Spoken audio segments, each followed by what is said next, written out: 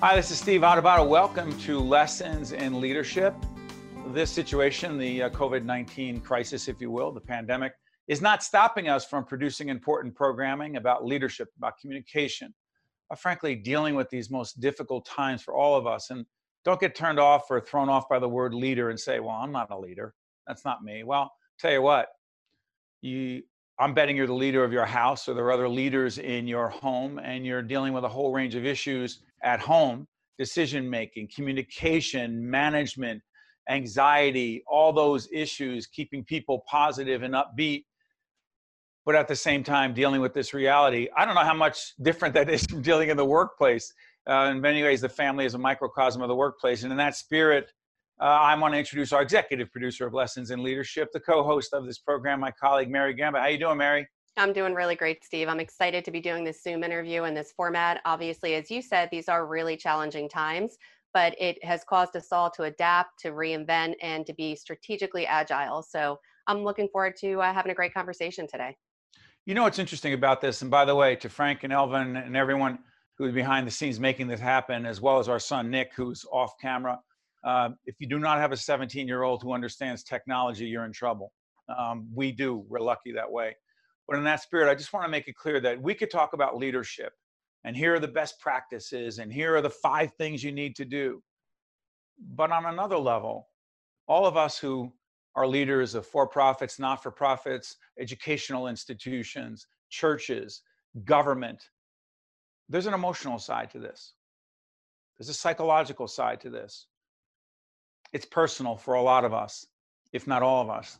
In that spirit, when it comes to these kinds of issues, you reach out for people who know better than you do, which is an important leadership trait. Know what you know what you don't know, and figure out who knows what you don't. And in that spirit, I want to introduce our good friend, Dr. Maurice Elias, who is the professor of psychology at the great Rutgers University. Not because it's my alma mater, it's because it's a great school, Rutgers University. And also the director of the Rutgers Social, Emotional, and Character Development Lab. Good to see you, Maurice. Good to be here, Steve.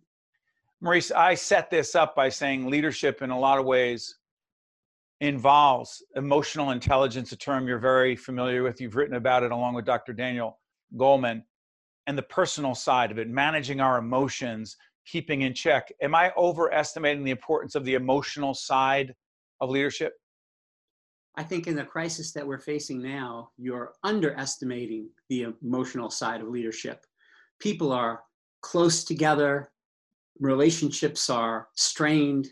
We are trying to reach out to people over electronic media, and the emotions that are involved in this are very, very powerful. So no, I don't think it's overstating it at all. So stay with me on this, because stress. I mean, it's such I'm not gonna say an overused word, because there is tremendous stress right now.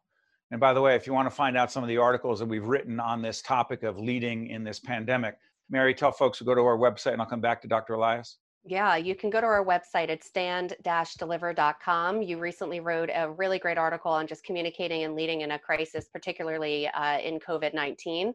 And you can also follow us on Facebook, and that's at Steve Adubato, PhD, as well as on Twitter at Steve Adubato, and that's Adubato.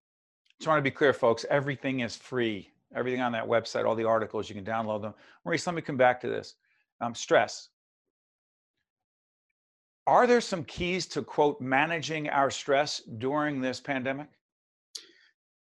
We have to recognize our own feelings. And, that is not such an easy thing to do. That's one of the reasons why in my work, we find it so important for schools to attend to this issue, because when we're in a crisis, that is a hard time to learn how to manage your emotions. It's easier to learn these things when you're not in the middle of a crisis. But how can we make good decisions if we're not able to understand the stresses that we're under, understand the stresses that other people are under, our coworkers, our families? We have to manage all these things in a leadership context. And that, of course, involves stress. Now, one of the things I think that is so critical is that we have to be able to differentiate how we're feeling from how other people are feeling, And we have to be able to do that in a way that allows us to then process that to make decisions. I think that's the big leadership challenge, is that it's not just logic. It's logic plus emotions that helps to govern the decisions we make. So Mary, I want to jump in here because, Dr. Elias is talking about leadership in the workplace, leadership in your family. And one of the things I've said, and we'll talk about this throughout these programs, is this. It is hard to differentiate sometimes between our home life. I'm in my home, Maurice is in his home, Mary's in her home, our production crew, everyone's in their home. So there's family life, there's home. Mary, jump in and talk to Dr. Elias and ask him what we've been talking about as it relates to our kids and managing the work and the family issues at the same time. Yeah, I know for us, Steve, we have talked a lot because we have high school age children right now who are dealing with, my son in particular, not having a graduation, not having a prom. A senior in high school going to college in the fall. Definitely. So it really makes it challenging to communicate to them, okay, this, even though it seems really bad right now, it's not the end of the world. But for them, of course, they've been going to school for so long that they look forward to having that celebration at the end. So we've been working a lot and just talking about managing expectations, making the best of a really bad situation. But I would love to get your feedback, because a lot of the communication coming from the administrators at the school are saying, we really don't know what's going to be happening with the prom. They know it's postponed.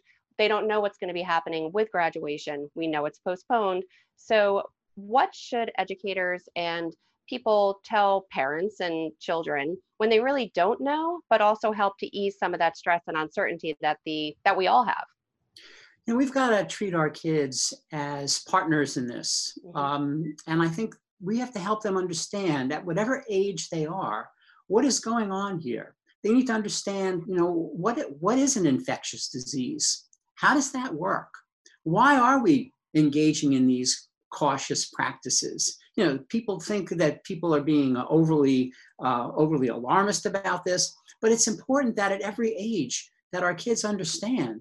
And because it's not like we're trying to make them feel better because we deprive them of something. These are life-threatening issues. And if our kids don't really understand it, then we're kind of trying to put like an emotional Band-Aid on them. But that in a way is disrespecting them. Their disappointment is deep and tremendous, and we can't push that away. Right. And what about on the flip side, though, Maurice, when it comes to the parents who have young, say, first, second, third grade, they're balancing work, they're balancing literally teaching their kids how to read. What recommendations and advice do you have for those parents? Because those are a totally different set of stresses that they have of trying to give their attention to work, give their attention to their children. What advice do you have for them? Most important thing to do is to set up routines and to be very transparent about the fact that everything is a work in progress. We're going to try this, we're going to try that.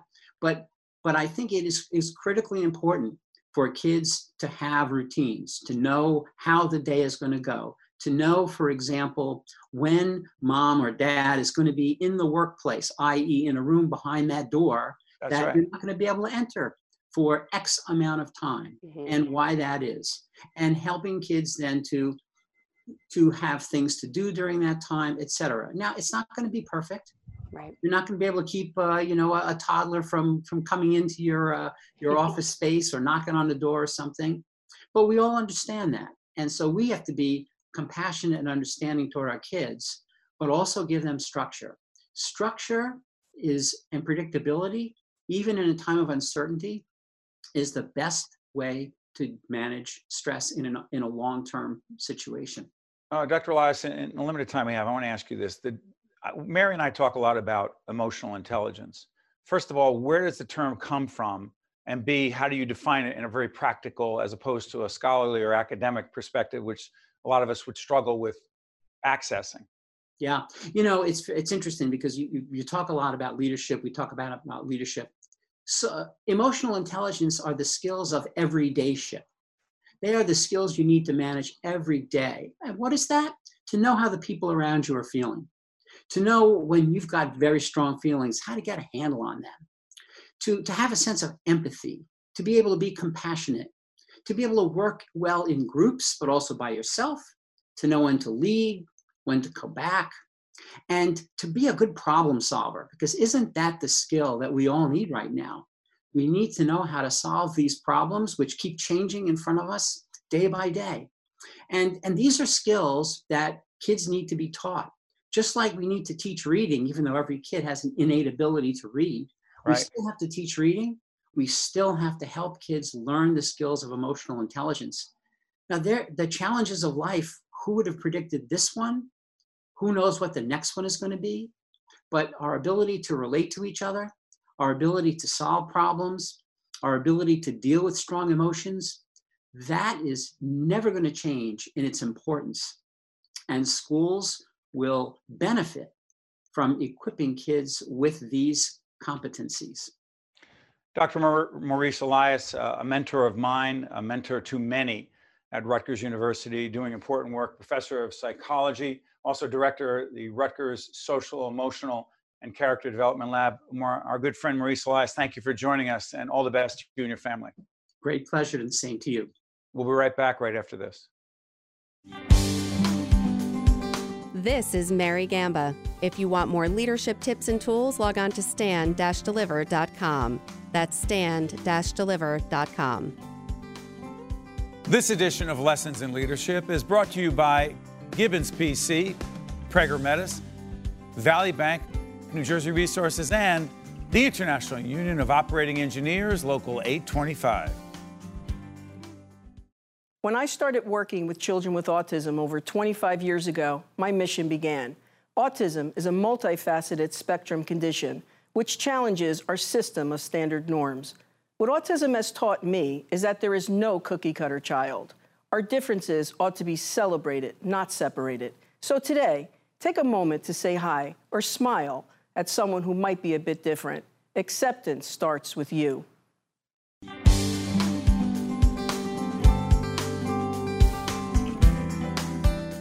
Welcome back to Lessons in Leadership. Steve Addabado here with my colleague Mary Gamba, producing, shooting, taping, recording remotely, and most importantly, as you watch this program, as you watch it, we're on whatever platform you're seeing it on. We hope that you and your family are safe, doing well, protecting yourselves, but also dealing with the reality that this is a struggle for everyone. Mary, Dr. Maurice Elias from Rutgers, one of the nation's top experts in the area, particularly child psychology, but also this question of emotional intelligence and leadership. What was your biggest takeaway from Dr. Elias? One of the biggest takeaways I think a lot of people don't consider when we talk about emotional intelligence, that's exactly what we all need right now as we're dealing with this pandemic. Whether it's dealing with our children, our families, extended families, making the conscious decision to stay home, stay safe, it really goes down to emotional intelligence. It's thinking, it's being empathetic, it's being smart, and it's thinking about not only yourself because you're getting anxious and you want to get outside, the weather is getting nicer, but you need to really think about others and empathize and just have an overall sense of a more global view. You know, it's interesting from a work perspective. Again, you can go on our website on stand-deliver.com. There's particularly an article there are two items I want to point out. One is an article that I wrote on the subject of simply leading in the pandemic. And the other one is best practices when leading and communicating remotely. Mary, I want to talk about this remote issue. Mm-hmm. One of the themes that keeps coming out is the importance of, while we are social distancing, it's important for us to be connected. And so let's talk a little bit about how we're attempting to, quote, connect with each other in our organization. And the reason I'm raising this is all of you watching right now, all of you thinking about these issues right now, you need to connect as well. You can be 6 feet apart, have a mask on, do all the things you need to do when you're out and about. But at the same time, wash your hands, but at the same time, we need to connect. Is that a contradiction, Mary? We need to socially distance ourselves, but we need to connect remotely. Talk about it. It is. It definitely sounds like a contradiction, but there are so many ways, and we found out over the last few months of how to be creative, whether it's using Zoom, which is what we're using right now for these interviews, or any other platform like BlueJeans, Google Meet. It's a matter of using those tools that are available and accessible to us to connect with our loved ones, to connect with the workforce. For example, we do weekly meetings now with our team. We have a small team of about 8 of us, and we make sure to have that weekly meeting every Monday. So this way, number one, again, Dr. Elias was talking about the importance of having a structure, having Right. discipline, and having a pattern of what we're doing. And really, what he is referring to is that, okay, there's some things in our lives that are in our control, even though obviously COVID-19 is really outside of our control right now. So, connecting, engaging, and really letting your team know, hey, we've got you, we've got your back. And even though we're working remotely, that doesn't mean that we cannot be connected. There's another issue here. And by the way, while we put articles that I've written, when I say I wrote them, that means Mary actually helped drive the entire process. So she's as much of an author as I am. But we also find other articles, other books, but there are not any books right now on this. There's a couple of articles that stand out. One comes out from the consulting firm Accenture, and it talks about what your people need right now in your organization during COVID-19. And one of the things that keeps coming up is people on your team need to know that you genuinely care. And you and I've talked about this a lot. I don't know if you can teach caring. Either you care or you don't. Either you have empathy or you don't. Now, if you have it and you're not communicating it clearly and consistently, yes, a firm like ours can help you do that, understand how to be a better communicator. But when it comes to showing your people you care, is that primarily around keeping them safe, which is a physical, medical thing, but there are also emotional and psychological pieces as well? Talk about that. I think it's about 60-40. I think, of course, we need to keep our employees safe, but I think 60, 70, 80% is letting them know that you genuinely care about them, their unique challenges. Even our team, for instance, we have folks as young as 22, 23, and then we have you and I, we won't say how old we are.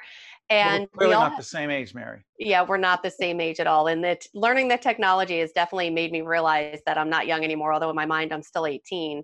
No, I But meant you and I are not. Never mind. Go ahead. But yeah, we have younger people who are familiar with the technology, but this is their first job. And then they're sure. facing COVID-19. They're Mhm. scared. They don't know. So go back to that question. Yes, Yeah. we're going to keep them safe because right now we're not physically in our office right now. And we're not again, when I only talk about us, when I talk about us, I'm really talking about everyone out there. We're a microcosm of every organization. So we're working, but we're not in the office. So we're trying to keep people safe. And when they do go back to the office, yes, we have to deal with the configuration of the office. Not everyone's going to be there at the same time. We're going to separate in terms of distance, et cetera. But the emotional and psychological piece, how do we connect with it? It's one thing to say I care. It's another thing to consistently communicate and show you care. How do you do that? There's a variety of ways. You can reach out, send a text message. If you know that a team member or a family member of a team member is having an issue or is not feeling well, simply reach out, send a text after hours and just say, hey, just wanted to let you know that I'm thinking of you. And oftentimes I'll put a note, hey, if there's anything that you need, let me know. And sometimes people do. Sometimes people say, hey, someone on my one of my friends actually, her husband was in the hospital with COVID, and thank God he recovered. And I checked in with her every couple of days, and finally she said, "You want to know what? We're getting low on milk." It was a simple thing to, I didn't go. I sent my husband to just go down to the 7-Eleven, pick up some milk, and it seems like such a small thing, but just touching base, letting somebody know, and just being there for them to listen. And sometimes you can't help all the time, but most of the time you can help just a little bit. And go back to the issue that we talked to Dr. Elias about, stress. Hmm. There's no way to separate what's happening and what we're dealing with right now with COVID-19, work, family life, fears, anxiety. No way to separate that from stress. So there have been times, and again, when I talk about Mary in this situation, I know there are a lot of other people facing this. Mary, I said, Mary, is there anything I can do to help you manage some of the stress? Because Mary runs our operation, both our for-profit company, Stand and Deliver, stand-deliver.com, go on our website, but also our not-for-profit production company that partners with public broadcasting. Mary's the chief operating officer there as well. So we have these meetings after meetings. So I said, Mary, what can I do? She said, yes. Don't include me in so many meetings. I don't have to be involved in every meeting. You said, plus you're getting sore sitting in that chair Yeah. and you want to get Well, up and get out.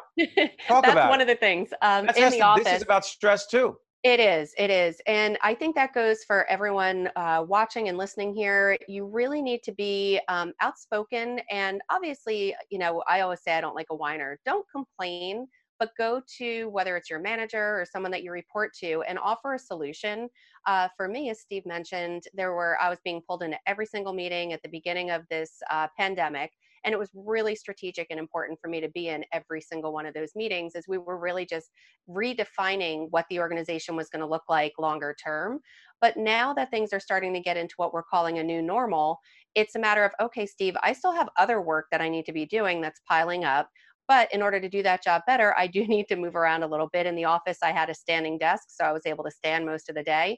Right. And as most of us, I mean, I'm working at my dining room table, which has hardwood seats. So I definitely need to, too much detail, I know. No, but And you want to get up and get out.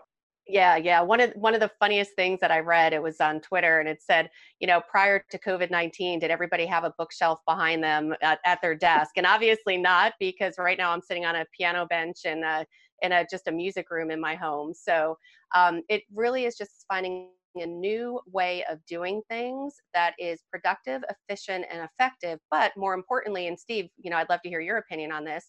We often talk about the inability to tune out at the end of the day. It could be Yeah. 5, 6, 7 o'clock, and your home is now your office. So, what advice do you have for people? Because it is a lot, it's really closely tied to managing stress, to literally turn off the computer, turn off the phone, go connect with your family. Yeah. What advice do you have for people on that?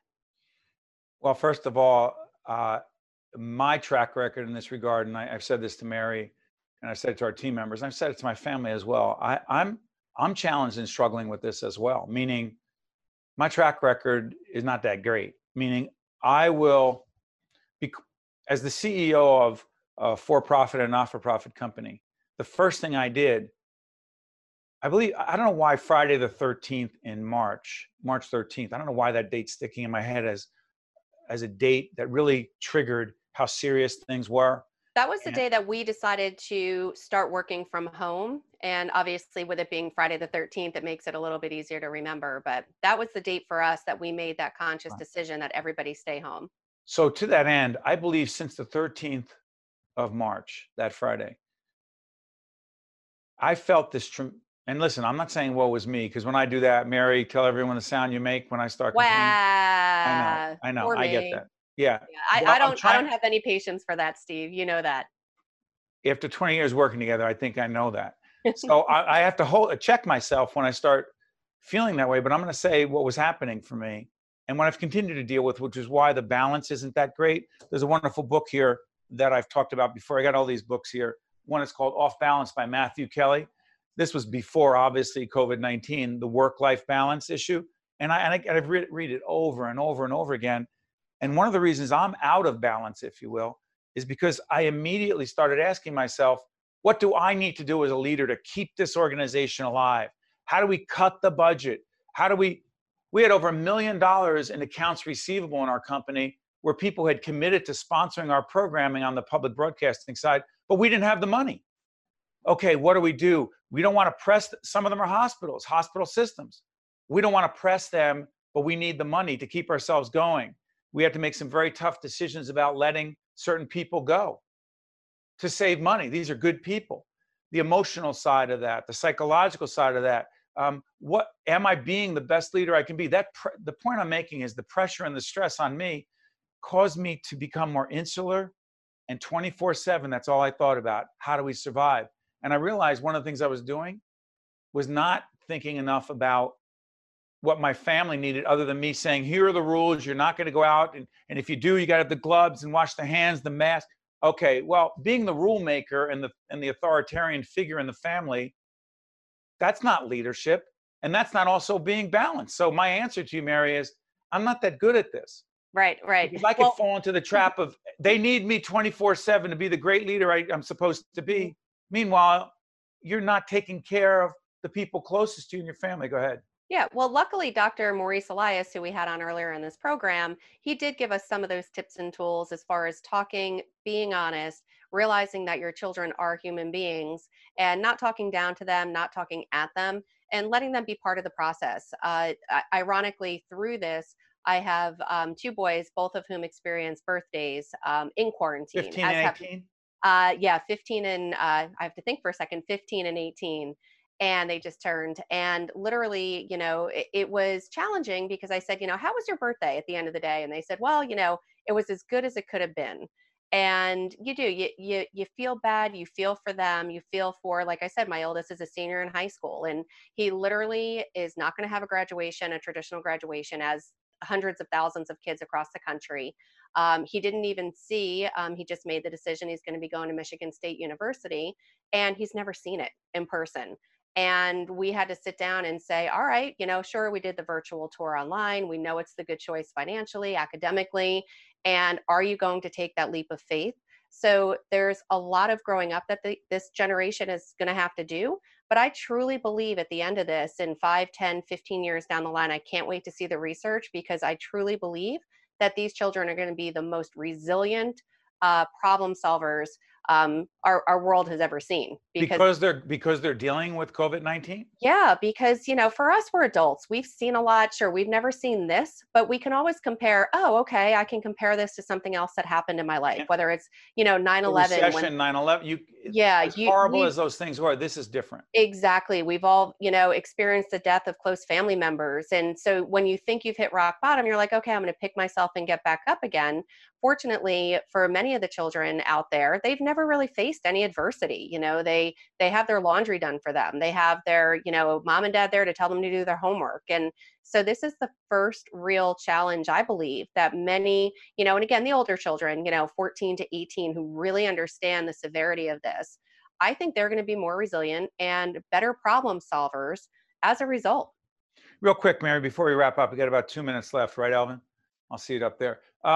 Thank the folks who helped make Lessons in Leadership possible, all of whom have great leaders, and they also made the great decision to support Lessons in Leadership. Go ahead, Mary. Yep. So we have really great sponsors. We've got New Jersey Resources. We have Prager Metis, the International Union of Operating Engineers, Local 825, Gibbons PC Law Firm, and we also have, I'm forgetting one, Valley Bank. Valley Bank. No, do not forget Valley Bank. Do not forget Valley Bank. So those are our sponsors. And also, too, if you want to follow Steve and just really hear more about what's going on and what we're up to, and you can do that on Twitter, and that is at Steve Adubato. And you can also follow us on Facebook. That's Steve Adubato, PhD, and that's Adubato. Thank you. By the way, a minute left. So here's what I want to make sure everybody understands.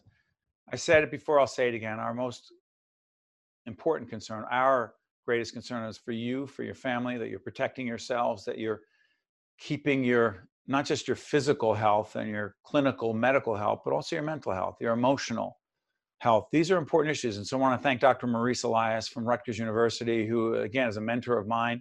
When I received my doctorate from Rutgers and Maurice was part of that, I felt that what was so important about that is that the Rutgers community always comes together and is supportive of each other. And so even though that was a long time ago, he continues to be a mentor of mine, even though I'm not a student there any longer. So I want to thank him for joining us and putting things in perspective. In future editions of Lessons in Leadership, living in the age of COVID-19, we're going to deal with more effective remote communication and leadership, how to have Zoom meetings, how to look in the camera more effectively so you're not looking all over. So Mary, I want to thank you. Stay safe, stay well. I would never be able to do this without you and our team, Frank and Elvin and Frank behind the scenes, our son, Nick. I want to thank everyone for making Lessons in Leadership possible. Thank you, Mary. Thank you, Steve. Check you out next time on Lessons in Leadership. This is Mary Gamba. If you want more leadership tips and tools, log on to stand-deliver.com. That's stand-deliver.com. This edition of Lessons in Leadership is brought to you by Gibbons PC, Prager Metis, Valley Bank, New Jersey Resources, and the International Union of Operating Engineers, Local 825.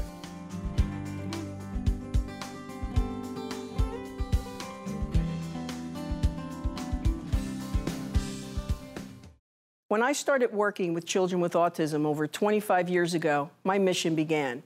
Autism is a multifaceted spectrum condition which challenges our system of standard norms. What autism has taught me is that there is no cookie-cutter child. Our differences ought to be celebrated, not separated. So today, Take a moment to say hi or smile at someone who might be a bit different. Acceptance starts with you. This is Mary Gamba. If you want more leadership tips and tools, log on to stand-deliver.com. That's stand-deliver.com.